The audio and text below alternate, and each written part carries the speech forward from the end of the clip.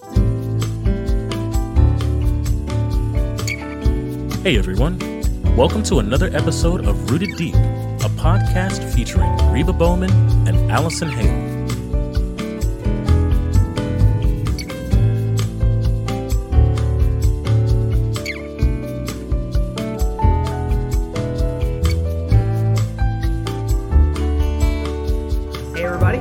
Welcome to the Rooted Deep podcast. This is Reba Bowman. I'm here with my good buddy, Allison Hale.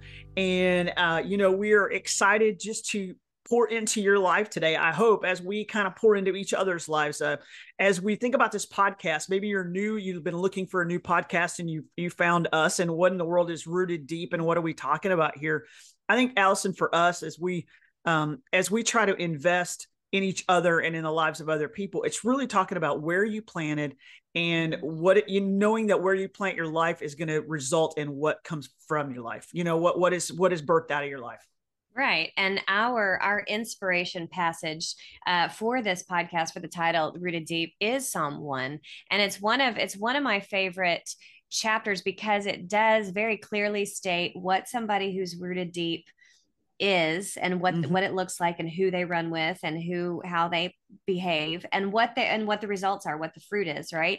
But then also what a person who isn't rooted deep, or who isn't, what that looks like and where they're hanging out and where they're and what happens as a result. And it's just 6 or 7 verses. It's a very short chapter, but it's very deep in the promises of here's what it looks like to be rooted deep, and here's what the fruit looks like, and where is it going to go. And I think that's why we wanted, as we're continuing to talk about these things, we always try to end the podcast with a stay rooted deep, or if it's an interview, we ask, the person what keeps them rooted deep. And so many times it's rooted in community, in Bible, in accountability.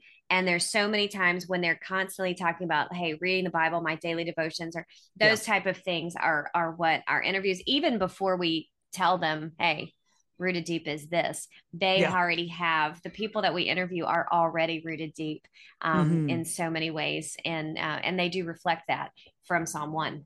Yeah, absolutely. And I think all of us, we want a successful life. You don't encounter too many people across the planet who are like, no, I just want to be a failure. Right. I mean, everybody's like, yeah, I want my life to have a success at some level. And this is one of those key passages where it says, man, if you want to have a successful life, this is what it looks like. Yeah. And so I figured if I've got a mapped out formula by the God of the universe on how to have a successful life, maybe I should follow that. And so that's really what this podcast is all about. So as we've kicked off a new series on what it looks like to live out our faith and put it in action on a daily basis. This is super practical. We kind of talked last week about really how practical this is, about just living out our faith, trying to be the hands and feet of Jesus. And what does it look like to be a believer in a world, which we're going to really kind of dive into a little today. What does it look like to be a believer in a world that is really not accepting of a believer, not accepting necessarily of what you believe or what the Bible teaches or what your life is founded on? Right. And I think that as we are talking and entering, we're now in 2024 and we're talking about these things, and we can look back and where I've never wanted to be the person who said, oh, when I was a kid, or back in the old days or whatever. But I think we all know that societal norms are changing. They are marching in a direction to where, like you said, being a Christian, being God-fearing, an evangelical, all of those words, whether it's, some of those words are no longer, they're definitely not popular. They're definitely not the standard or the norm anymore. And having an absolute formula for the way you live your life is no longer the norm. It's one of those things that's weird now. And I think, and it's like, you don't want to be like, oh, the good old days, or when I was a kid, but that's where we are. No, absolutely. Because I remember growing up, especially in the South where I grew up. North Carolina was my hometown. And everybody had a sense of Christianese if you would. Now, that doesn't mean everybody was saved or everybody, loved Jesus, but there was a Christian value or a Christian morality that kind of hung around the town where I grew up and kind of cloaked over, which what that meant in translation is that the majority of people showed up to church somewhere on Sunday. Right. And maybe not every Sunday, but man, they were there a couple times a month at least. So they considered themselves churchgoers, right? Right. Yeah. There were certain words you didn't say in front of a woman when I was a kid, even the worst, the guys who talk like sailors, they would watch their language in front of women, or, there were just certain kind of understood things, that kind of, even, kind of how you felt about certain sin or how you felt about sin in general. People were pretty clear. There's a wrong and there's a right. And obviously over time, we've watched those lines be completely blurred. Yeah. And we've watched confusion set in, and we've watched people, just really, it's crazy to me sometimes, Allison, to think about this, because it seems like the philosophy of today is the more blurry you make the line, the more clear things will be. Right. Yeah. Yeah. The more everybody fits in, the more everybody, right. And we know that's just not true. Yeah. There are absolutes. And I think Jesus in Matthew was talking to his disciples, and he said, I'm the light of the world, right? We know that verse, but the rest of that verse that follows says, whoever follows me will never walk in darkness. Okay. But will have light. Right. So, I think we live in a world that's getting darker and darker and darker in so many ways. Yeah. And so Jesus has given us this promise for those who follow him. It says, look, if you follow me, even though it gets really dark out there, you don't have to walk in darkness. And I think that's a huge promise for us. And I think it's an encouragement for us to say, you know what? It is possible for me to live out my faith. It is possible for me to live out practical daily life and be a follower of Christ, even though it's difficult and hard and dark. Yeah, and we mentioned this last week when we talked about this verse Psalm 119, the 9 through 11, and even the verse 105. Thy word is a lamp unto my feet and a light unto my path. In other words, when we are at the moment of we don't have to guess what darkness versus light, even though it's here in society today. I feel like it's a moving target. What's right today is wrong tomorrow, and what's wrong today is right tomorrow. Yeah. And the good guys on TV are actually the bad guys, but everybody's still rooting for them. But if we go back to these simple biblical principles of how do I direct my path? How do I direct my life? And it's very clearly in Scripture. It is the Scripture, and that is the light that we will have. But we are promised we're not walking in darkness. We're not walking through this world blindly, but we need to understand that there is light and there is darkness. It's no longer, and I think we all like to say, oh, we live in a gray world and everything, but that's not correct. 100% of the time. It's not correct most of the time. And we're talking about biblical principles and biblical truths. We're not talking preference here. We're not talking about the things. We're talking about actual, doctrine, truth. Truth is truth. Right. Absolutes. And, and these absolutes. And I think I was watching a TV show a few months ago where an older woman was explaining this is what happened. And she said, and that's the truth. And the other one was like, well, we can't really say, I don't want you to use the word truth. And then the old lady was, she was like, well, no, truth is not, is not a moving target. And the younger generation was like, yeah, but we're going to try to stay away from those type of aggressive words like truth. And it was an interesting, because she was an older educator. She was a professor on this TV show. And she's like, no, you can't and she was arguing, they were arguing what truth is and the value that truth has. And the younger generation is like, yeah, that's an aggressive term. The word truth. We're not going to use that word. And it's like, no. That's truth is truth. Right. You can't change it.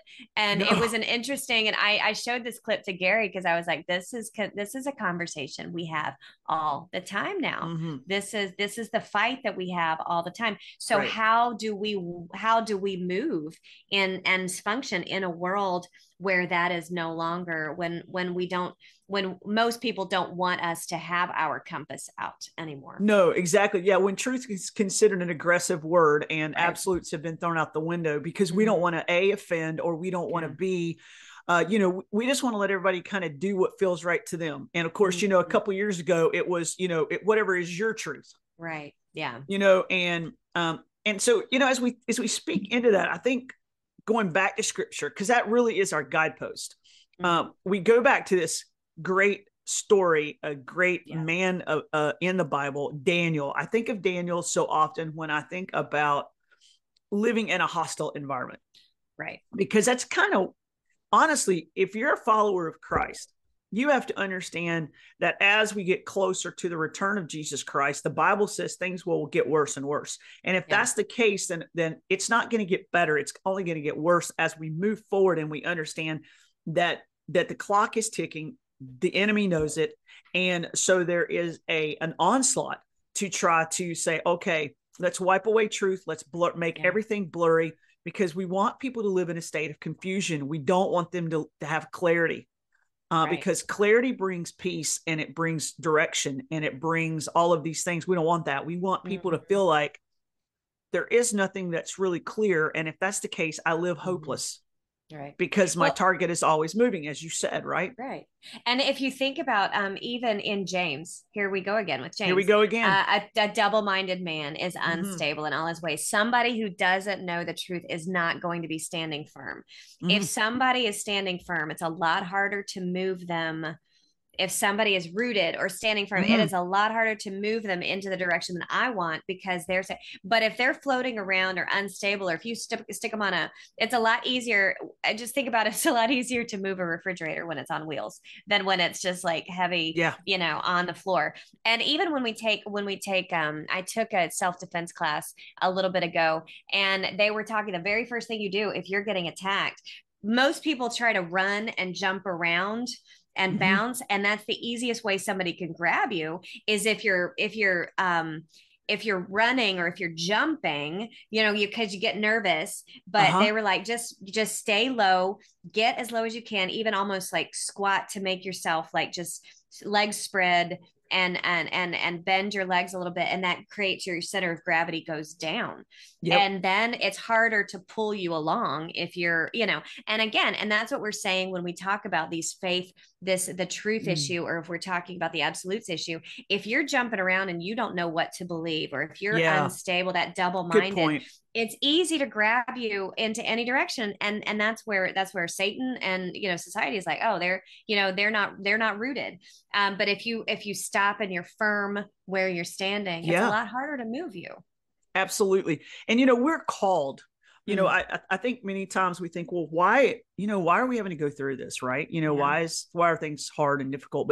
But Jesus has called us to be salt and light in a dark world. And so we have a purpose here. And I think, if we go back to, is it hard? Well, yes, it's hard. Yeah. I mean, that's not even arguable point. Yes, of course it's hard, but it was hard for the disciples in Jesus' day. It was hard in the years after Jesus rose from the grave and resurrected and went back to, it's been hard. Every generation has had its own hard and own difficult travel through this. But I think for all of us, we have to think, okay, wait a minute. What do I value? What do I believe? What are the non-negotiables in my life? And I think we have to know those things. And where should we get those things from is the Word of God. So I think even to have this conversation, how do I live my faith in action? Well, if you don't even know what you believe, then it's impossible to do that. Right. Because you're going to, like you said, you're just going to be smacked all over the place with every wave and every new trend and every new thing. Yeah. And you're going to be like, oh, well, maybe that's the way to go. And so I think, being committed and believing that, what, I know this to be true. I'm standing firm on this, even when I don't feel it, or even when I don't see it, or even when I'm not sure, because that's where the faith component comes in. Without faith, it's impossible to please God, but faith is working without sight. And that's scripture teaches us that. So this is not, I have all of these, rewarding moments that I just know No. There's a lot of times it's just walking in unsurety of what's next. And yet the surety comes in what I know to be true.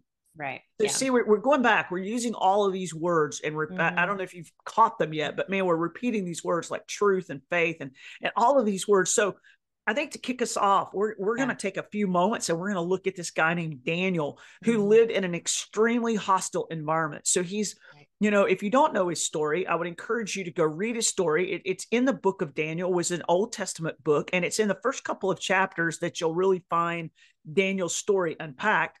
But here's this young man, a Jewish young man, and the country or the people of Israel have been overtaken, and they have been conquered. And so the ruler comes in and takes the best of the best and drags them away to Babylon. Yeah, and to serve there. Yeah. So now Daniel has left family. He's left friends. He's left what he's known, where he grew up, and he's basically being taken hostage to another country that is pagan, that is idol worshipers, that completely godless. Yeah, I mean a godless. So this is the total opposite of where he grew up. Yeah. They have no respect for the Jewish culture or the ways they live tradition out. Their goal, the Bible's clear, their goal was to actually change these young men who had promise and potential in leadership, to indoctrinate them so much to they would throw away their Jewish heritage. They would throw away this concept of their religious ideas, and they would embrace the secularism and the Babylonian concepts so that they could become wise Babylonian rulers and leaders. So the whole goal is, we're going to take you, kidnap you, bring you over here, and we are going to brainwash you and indoctrinate you to do something else. Right. Exactly. And I think it keys it. And what I love about Daniel and what we're trying to say here is, you have to have your roots down first before the storm comes. Absolutely. Before the trial comes. And I've told this story, I've said it before. Do you know the biodome that created I think I use this so much, but there was a biodome that would grow a huge tree, and inside that biodome was everything that tree needed to function. But every once in a while, after a while, the tree would just fall over. Because inside the biodome, even though there was all this nutrition, there was no wind. And so no wind created that root system. And so after a while, the tree would get so heavy that it would fall over, because they weren't creating this adversity, this wind. And so sometimes I feel like we wait too far before we get our roots down. Then we're like, oh, here comes the struggle. Now I really need to get my roots down. That's not the time. And you'll see in Daniel made a decision ahead of time. He knew what was coming. And so he made certain decisions before the trial and the test was going to come. And I think that's really important. And I think that's kind of the core for me of the Daniel story, is he made a decision beforehand. Yeah. Yeah. And it's just Daniel was serious about his faith. Yeah. He was serious when it was easy. Yeah. Or maybe it wasn't as easy, it was a lot easier in Israel than Babylon, right? But he was serious about it then. And that seriousness carried over to and gave him strength and confidence in these really, really hard moments, when all of a sudden he finds himself not somewhere way far away from the palace in a field, becoming a harvester. Okay. That's not where he found himself. He found himself under the king's nose on a daily basis, and under the king's tutelage with all of these people who were over him. And their job was, we're going to convert you. That's our job. And so Daniel's finding himself in a high profile, high scrutiny position. And honestly, I just think, Allison, as we think about him and we relate that to our own lives, the easiest thing to have done would have been to say, you know what, I don't really have a choice here. Yeah. I don't really have a choice. I'm going to have to compromise. Yeah. Yeah. I'm really going to have to just have to compromise on my faith here, because I'm in this situation that makes it impossible to live out my faith in this world. Yeah. And I'm sure the Lord will understand this situation I'm in. He really knows my heart. Yeah. Okay. And he knows that if I could, I would. Right. Yeah. I just can't. Yeah. Or it would be actually, maybe I can help Israel more if I, and you can really justify it. It would be better if I did fit in, because eventually I will, be in a position to help my country. And so you can all kind of the wheels naturally turn toward compromise. The wheels naturally turn toward fitting in, or toward justification. Right. And it would be easy at different times where he could have said, it might be better if I did. I mean, like you said, the Lord knows my heart. I'm not in a position to really say no. Right. No, exactly. Yeah. And I think that would have been the easiest. That would have been the easiest thing for him to have done. Much, much easier than fighting back, or, coming up with a plan. Or in your case, eating vegetables for 3 years. Yeah. Really? Yeah. Which is what what he had to do. Oh my gosh. That was the worst thing he had to do right there. Right. So, so understanding the Israelites' way of living, they had eating restrictions, and they had different protocols and it was a part of their worship.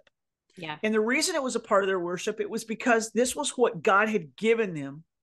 And if you go back and you read, the books of as you go through Leviticus and Numbers and Deuteronomy, and you begin to read what God gave the children of Israel for their time period. And a lot of these things were protecting them, keeping them healthy, doing all these kind of things. Yeah.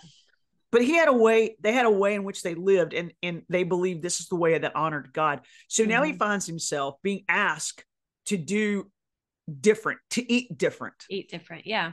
To look different. And there's some things, ironically, there's some things he accepted, and there's some things he fought back with.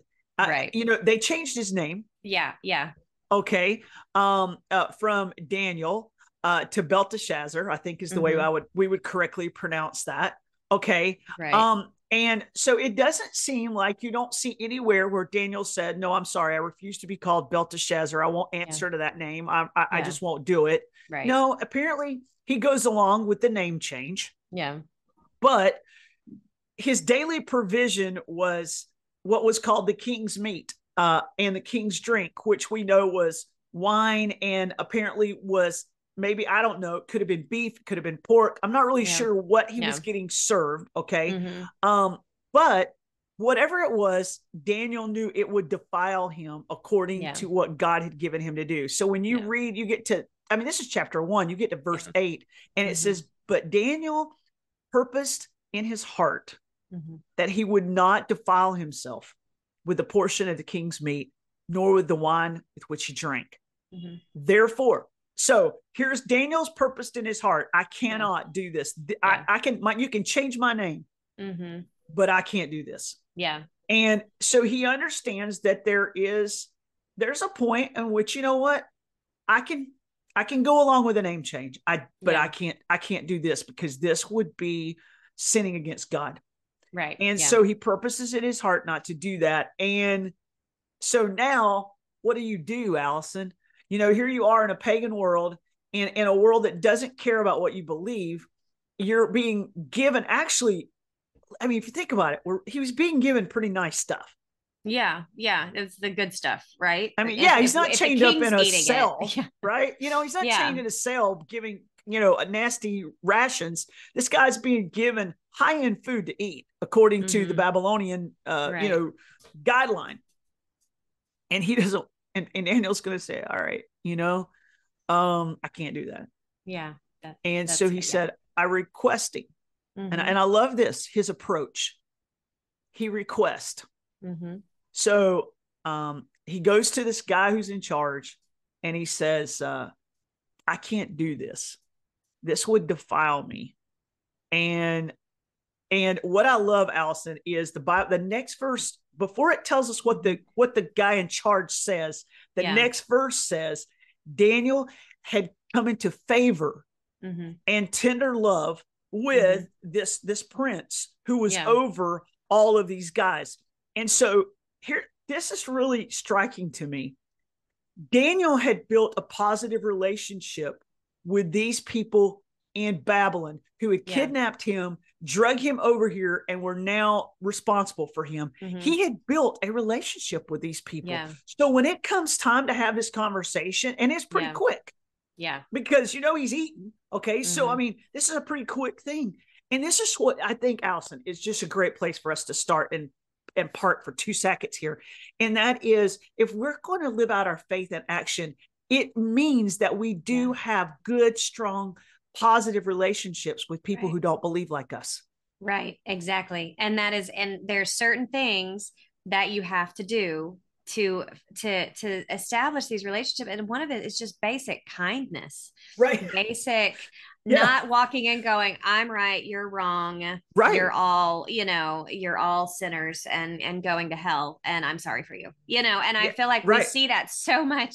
But establishing these godly, loving relationships with people who aren't like us, or people who don't believe like us, because because when the time comes for a conversation, that's just preparing the soil. Or even if they say, hey, you're different, you're kind, you're empathetic,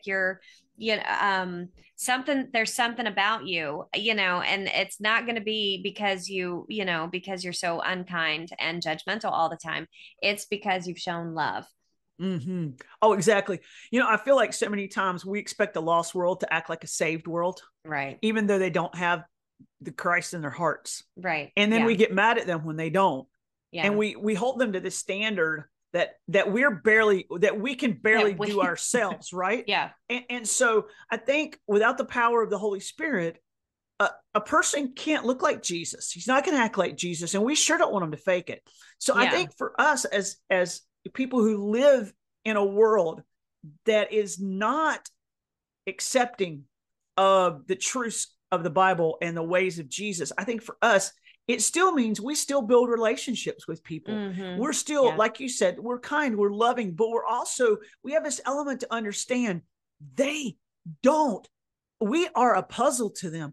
They don't understand what in the world we're saying or what we would mean. And so therefore, the way we have an opportunity to share with them the hope that is in Christ is because we build these relationships with them, whether that be the people you work with, the people that live in your neighborhood, or whether it's somebody at your gym or a hobby that you take up and they're a part of that. No matter what it is, it's really important for us to living our faith in action in a world that doesn't receive Christ is building relationships. We ought to be the people that walk in a room and a lost world is like, man, I love that guy.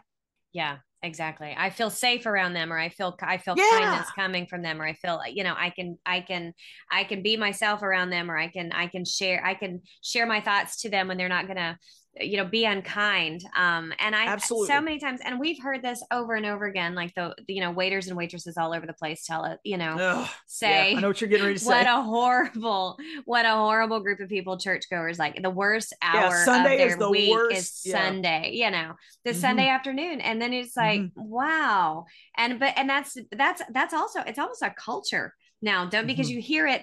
I hear it all over the place. I hear it all the time, and I've seen it in action, really. But that is not the way. And other times but because I think sometimes we just talked about truth. Sometimes some of us have such a strong belief in right and wrong, and which translates to our personal rights. Or our personal we push it, and we think we're pushing justice and truth, and what we're really doing is we're just being unkind, and so I think that's one of the things that we need to, the very first thing we need to do is look at our relationships and how many people in our circle don't know Christ, and what does Christ look like to them if we're the only representation. A couple of weeks ago, the president came through San Pedro. And they knew he was coming through San Pedro. He's doing this big thing on the, on the dock. He's restoring the dock and Port Authority down there by the river. Oh, nice. And so we're excited about the project. But beforehand, of course, a few hours before, there's police and state troopers that are set up, preparing the way for the president to come.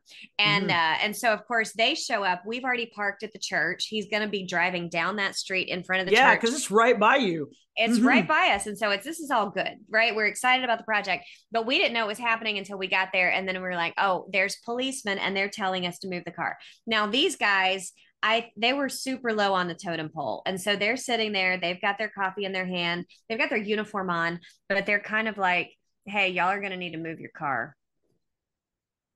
And then just stared at us.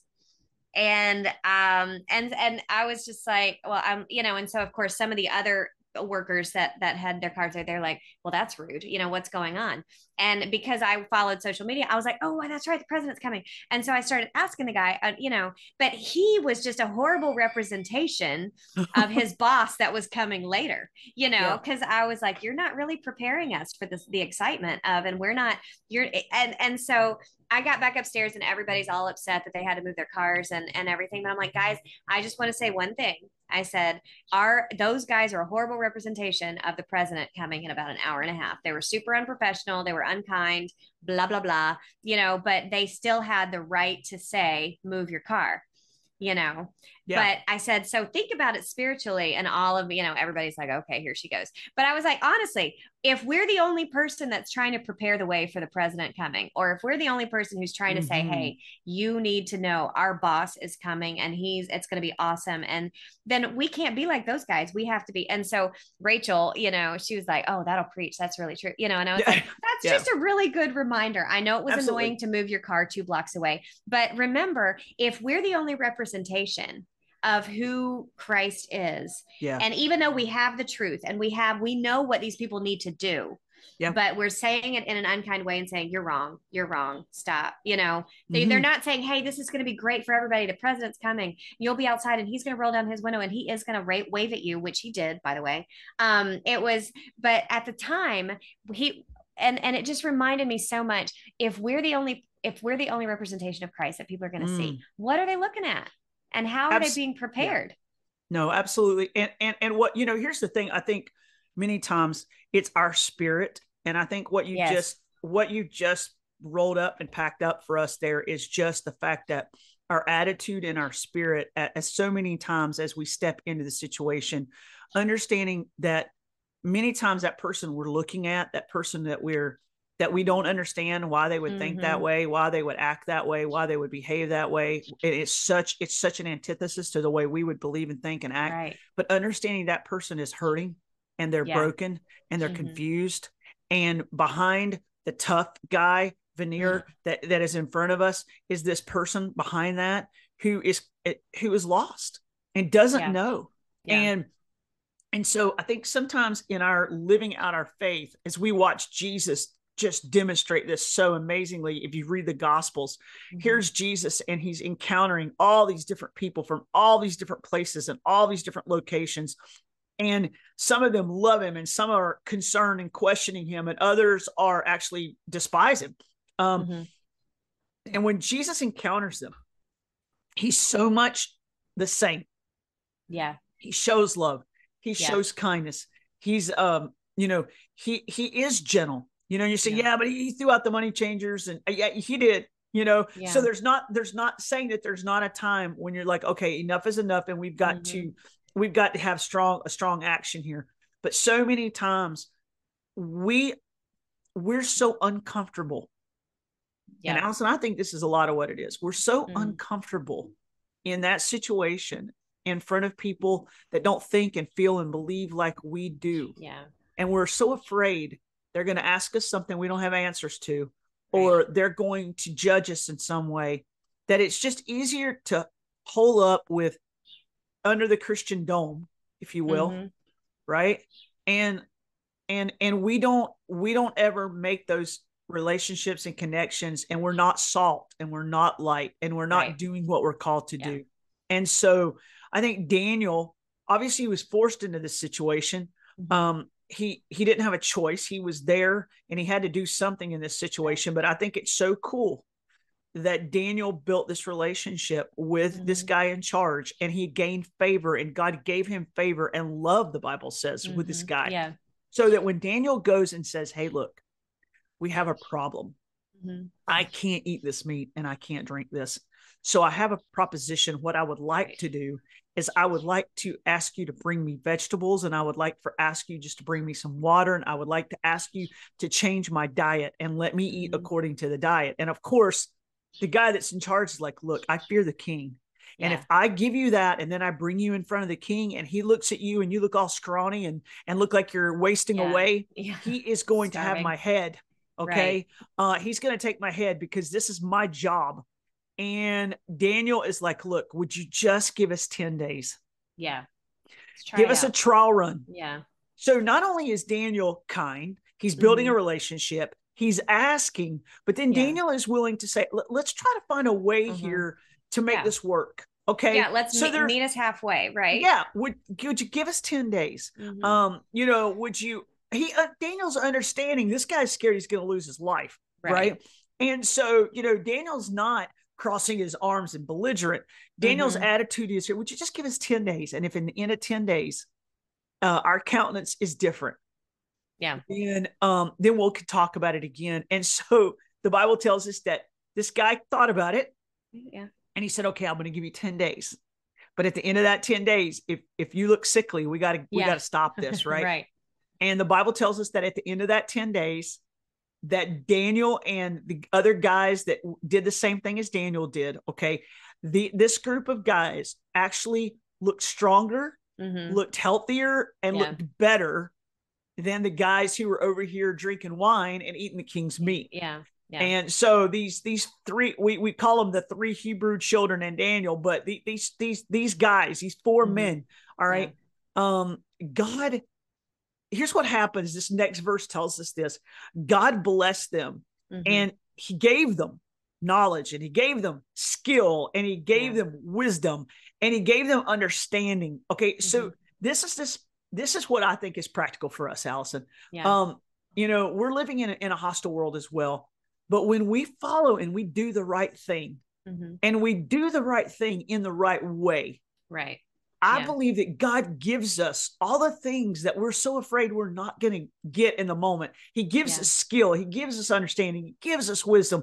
He gives us the ability to be able to live in this world, broken as it is, and bring him honor and bring him glory. And not just do that, but also build relationships and be a salt and light in the world he's called us to live in. Yeah. And I just think, how do we miss this?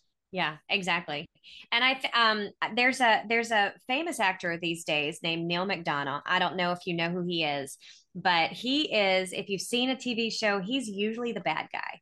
Okay. He's got these ice blue eyes. Did you ever, I don't know if you saw Walking Tall, or if you've seen, he's the bad guy in Walking Tall. He's one of the bad guys in Yellowstone. He's always a bad guy. He's got these ice blue eyes. He's really blonde. Okay. And he made a decision years ago, never, ever, ever to do a sex scene or kiss on camera anybody who was not his wife. He's been married since he's been married for 20 years now. I know who he is. I do know who he is. And I only know who he is now because I remember hearing about this. So go ahead. Yeah. This is good. This is good. No, and because he said he made this decision, and so he can only ever play the bad guy because, who's going to be in a compromising scene with the villain. And the reason he says, obviously he knows that on screen he's gotten a lot of flack for it. He's lost jobs over it. And but at the same time, he's standing firm on it because this is the decision that he's made for forever. And but I feel like the Lord has blessed him because he's been married 20 years. He's got, a family, but he can say, I can go home and tell my kids, I shot this guy on screen, because we know it's not true. But if I'm actually kissing somebody, that actually does happen. It's not like, and so he's made this decision, and he's, kind of been blackballed in Hollywood, but he still gets jobs because he's a good actor, but he only ever gets jobs, as the bad guy. So he's like, I've embraced it, but because I can look at my kids when I go home, and, and they know you know, they know that I didn't really actually perform all those, you know, I didn't kill anybody, whatever. But if I cannot look at my family, I cannot look at my wife and think, you know, I just kissed somebody else. And I think he's strong, and he's very firm in his faith, because he's like, I don't want to deal with my wife after having kissed somebody, and I don't want to deal. And he really did say this. He's like, I have to answer to God.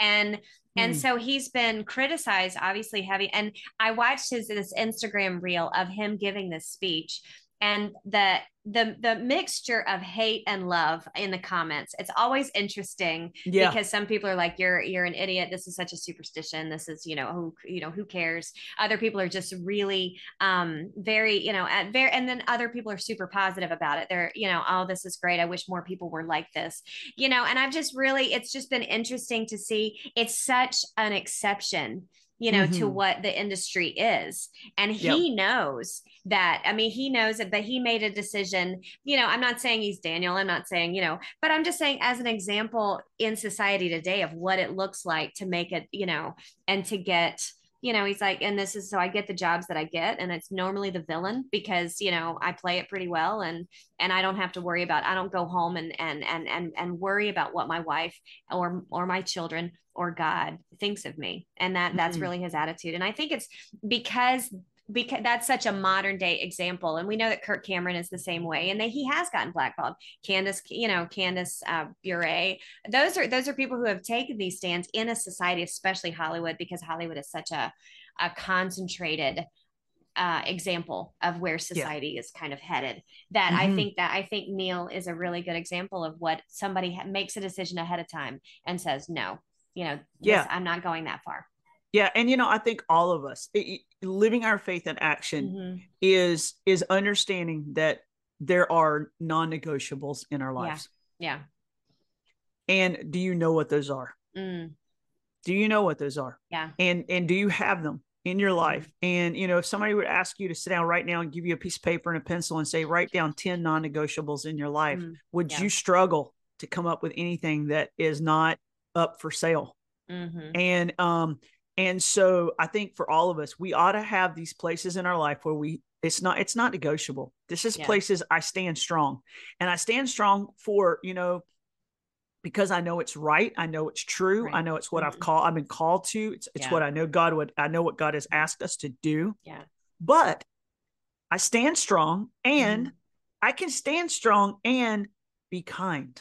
I can stand strong and show grace. Yes. I can stand strong and show love and be humble. And do that in humility. I can stand strong and build relationships with people who I fully understand do not get me at all. Yeah. And that's okay.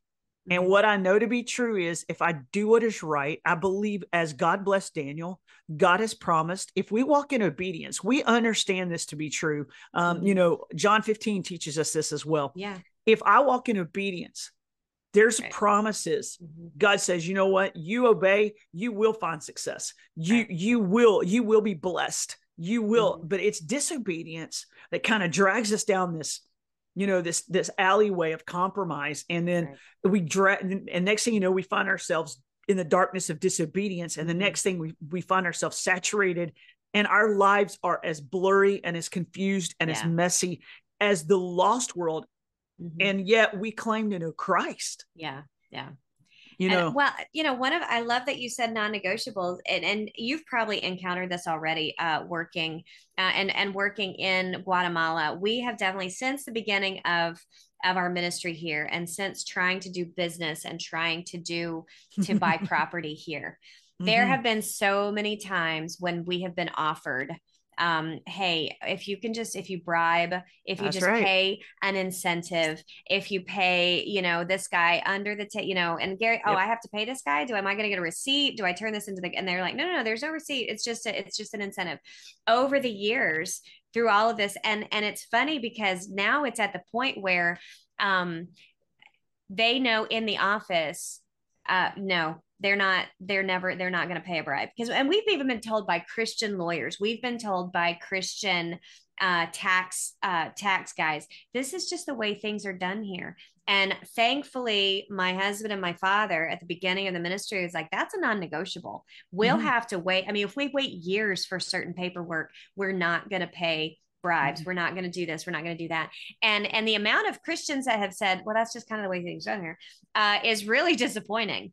But the light that surrounds, I feel like when we are in a negotiation, and then it's almost like it's when you get to a point, especially if you've dug into this non-negotiable so much, there is a point where it's a very comfortable place to be, because it's just restful. You're like, well, then it's at first it's such a temptation. I'm going to be honest with you. I'm like, well, if that's the way that it's tempting, right? Because you're like, well, we can do so much more, and we can do so much good faster. If, we just faster. Oh yeah, we can do it. We can get it done faster. Everybody else is Yeah. But now, I mean, 20 years in, knowing that even when there's certain things, because a few years ago, there was some serious questions about certain pieces of property all over the country that were sold by government agencies, and because incentives were paid. And thankfully, all of a sudden they were like, well, not them. They've never, and I was just really thankful. And it does get to a point. So I can say from experience that eventually it takes a while, but eventually when you have this non-negotiable, and that does become a God, I feel like God gives you such a peace and such a strength, because you're so rooted in this biblical principle of not stealing from work, or not bribing an official, or not lying about, you get to a point where you're just like, he's taking care of it. And now our reputation is kind of going ahead of time, that people don't even ask, because they're like, they're not gonna do it. No, absolutely. And I think all of us, it is hard to stand in a world that where compromise and cutting corners and lying and cheating and all of these things are just acceptable. This is just the way it's done. And it's difficult when you don't do it that way, especially when it doesn't work out in your favor, right? Yeah. It's like, okay, you're waiting years. Yeah. Because there's times I think it's easy for us all to say, it seems like that the bad guys are winning. Yeah. And the good guys are losing. And it seems like that the bad guys are every rewarded. Yes. All the good things happen for them. Yeah. And the good guys are over here, and we're not getting things done. And I have to keep reminding myself over and over again that the king that we work for, right? Yeah. The King of Kings and the Lord of Lords and the creator of the universe, he is not slow. He is not behind. He is not. Everything is according to and moves along, and he can intervene. Is anything too hard for God? No, it is not. At any moment. And many times, I think in Daniel's story is a perfect illustration of this. We see all of these things happen at the beginning of the story, but in every single thing, God is positioning Daniel into a place of authority. He's positioning him into a place of respect. He's positioning him into a place of influence. And we can't do that ourselves. But if we're consistent in our walk and what we do, and you go forward and you read another part of Daniel's story, and you'll see that he's praying 3 times a day. And there's this other moment where the decree comes out and says, you can't do that. And Daniel continues to do it.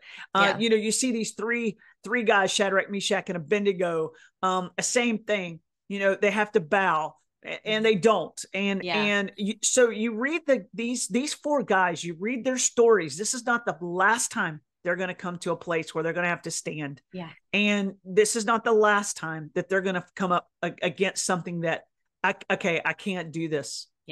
I just can't, and I won't. And we watch them illustrate what it looks like to stand. And yet, honestly, one of the most powerful stories in all of Scripture, I think, is, of course, Daniel and that lion's den. And everybody knows that story, that Daniel continues to pray. He's thrown in the lion's den. And I think one of the most powerful moments of that story is that the king himself got up early the next morning and ran to the pit to see.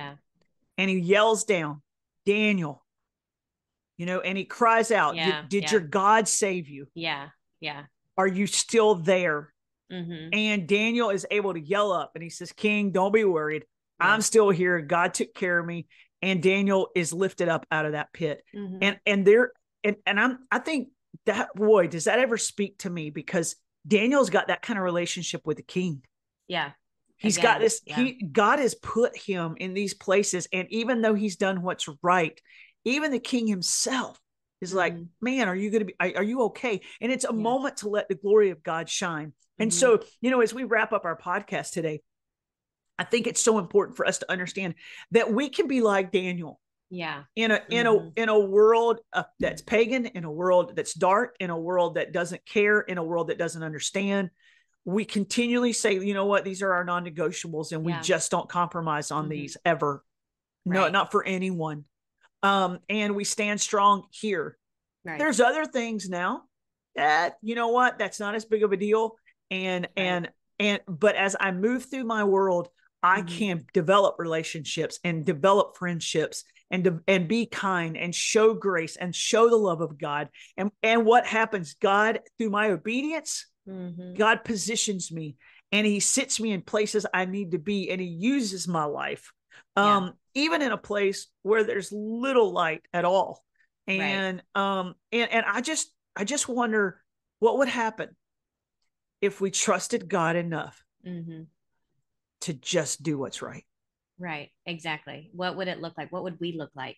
And what would the world look like as well? I think that's I think there's two things. If I were giving out homework, I think there are a couple of things that we do need to encourage one another to do. I love the idea of just for my family, because as for me and my house, or for my family, what are the non-negotiables? Does your family, do they know what they stand on? Is one of the things, as for me and my house, we're going to church every Sunday. It doesn't matter.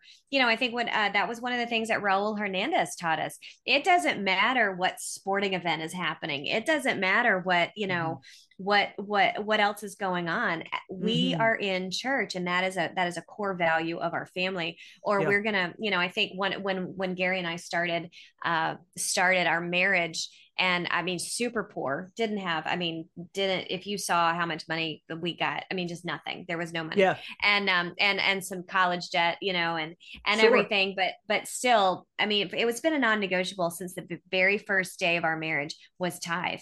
And that was one of those things. And those are some things that are some non-negotiables, whether it's what type of entertainment you're watching, or what time. There are certain things that you can say, okay, these are some things that we do not compromise on. And I think it would be good to have a family conversation, some accountability, because Daniel and his three friends, so many times it was Daniel was alone in the lion's den. They weren't there. But and they were alone. Well, they weren't alone, but we know they went through the fire circumstance without Daniel. Right. And so, but there are times, but they were together at this very first test. And it would be interesting to know what are some things and then think of some friends that you have that are not in your circle of belief, and that are not or some acquaintances, or some people that you're coming in contact on a daily basis. And maybe you need to change your kindness meter with those people. Oh yeah. And our grace meter. Yeah. Allison, we both fly a lot, and I'm constantly, on planes, with people, and probably the planes are one of the most unique situations, unless you live in a big city where you do public transportation all the time. Yeah. But if you don't live in a big city where you do public transportation all the time, being on a plane is probably one of those unique moments where you're about as close to other strangers for a couple hours as you ever will be. You know, and then you've got flight attendants, and it's really cool to me, flying back and forth to Guatemala as often as we do. Sometimes the flight attendants are the same ones. Oh, wow. Yeah. So we'll jump on that flight from Atlanta to Guatemala, and when we get on the plane, there are two flight attendants that we know by first name now. Wow. Yeah. And the reason we know them by first name is because, well, the first time we started getting on there, and they were like, "Hey, weren't you here just a couple weeks ago? What do you do? Are you flying to Guatemala a lot, et cetera, et cetera?" And there's this relationship, and I know Elisa, who's there a whole lot more than I am right now. there's a certain man that is just, she's just developed a friendship with. He's a flight attendant. Now I can promise you his belief system is not the same as Lisa's. And he clearly is not going in the same direction in his life as a follower of Christ would.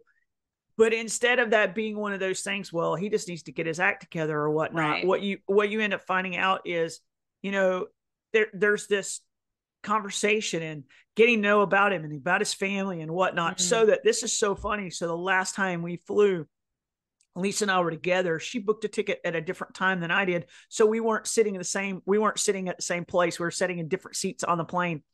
And he walks down to where I'm sitting and turns around. And he goes, "Hey," comes down, squats down in the aisle and says, "Catch me up. What's going on in your life? What you been doing?" This kind of thing. I turn around, talk to him, and I'm like, "Hey, Lisa's in the back and behind me a couple rows." And he turns around, heads back there. Lisa said he comes back there, squats down in front of her chair, has a conversation with her. "Hey, I look forward to seeing you guys." And, when we left the plane, pats me on the shoulder. He said, "You guys are some of my favorite people." And okay, wait a minute. This is a flight attendant. Okay. And it's one of those things where it's like the opportunity not to be weird, not to be like, but just, it just started off just being kind and being nice and saying hello. And, next time you see him, say hello again and build up conversation. And so there's just opportunities where we live in a world that people are very isolated, headphones in, focus on the device, and 2.5 hours later, pull it all out and walk off the plane. And I think sometimes we can just lift our heads, and living out our faith in action, and walking around and looking around and saying, "Hey," and watching how God uses those moments in our lives to really let us be light, let us be salt, and not, not one bit of compromise on what we believe or how we believe or any of those kind of things. And God gives us the opportunity to share. And he has. This has been the unique thing. Over time, there's been little openings of doors, opportunities to share our faith. Yeah. And just like God did for Daniel, it says God gave him favor. God created these opportunities. And it's the same for you guys. Yeah. So I would encourage you, just as Ellie said, write down your non-negotiables. What are those for you? And then as you move forward in life, show grace, show kindness, be intentional about having that sweet spirit as you walk through life. Even if people are cruel, even if people are mean, we can show kindness and grace and keep moving. And we can show kindness and grace and invest. And God will let you know when those moments are. But we can do that in a way that draws people to us. Yeah. Like what happens when a light turns on the back porch and everything is dark, all the bugs head to the light, right? And we can be like that. We can become attractive to where people are drawn to the light and they're drawn to saying, "Tell me a little bit about," because you know what they want to know? Where's that light coming from? Yeah, exactly. And I don't have that in my world. Yeah, exactly. And God gives us opportunities then to share who he is with others in those moments. So it's not impossible to live our faith in a dark world, and we don't have to live in compromise. We can do it, I think, the Daniel way. Yeah. And we can watch God bless us. Absolutely. And that's such an important thing, such an important truth to be rooted in, and in this society. So definitely read the first few chapters of Daniel. Yeah. Daniel is also a very, what's it called? A very prophetic book as well. And so I haven't done a study of Daniel, of the prophecy of Daniel. I know the stories and all of the truths that are in there. So, but definitely read those, read that story and think again, and then contemplate what are your non-negotiables and how can you better show Christ in your day-to-day walk. Absolutely. Well, thanks for joining us. We're excited to continue just living our faith in action. Next week, we'll pick up again and share just another truth, another principle to kind of build on. And we'll do this for the next couple of weeks as we continue this series. But until then, stay rooted deep.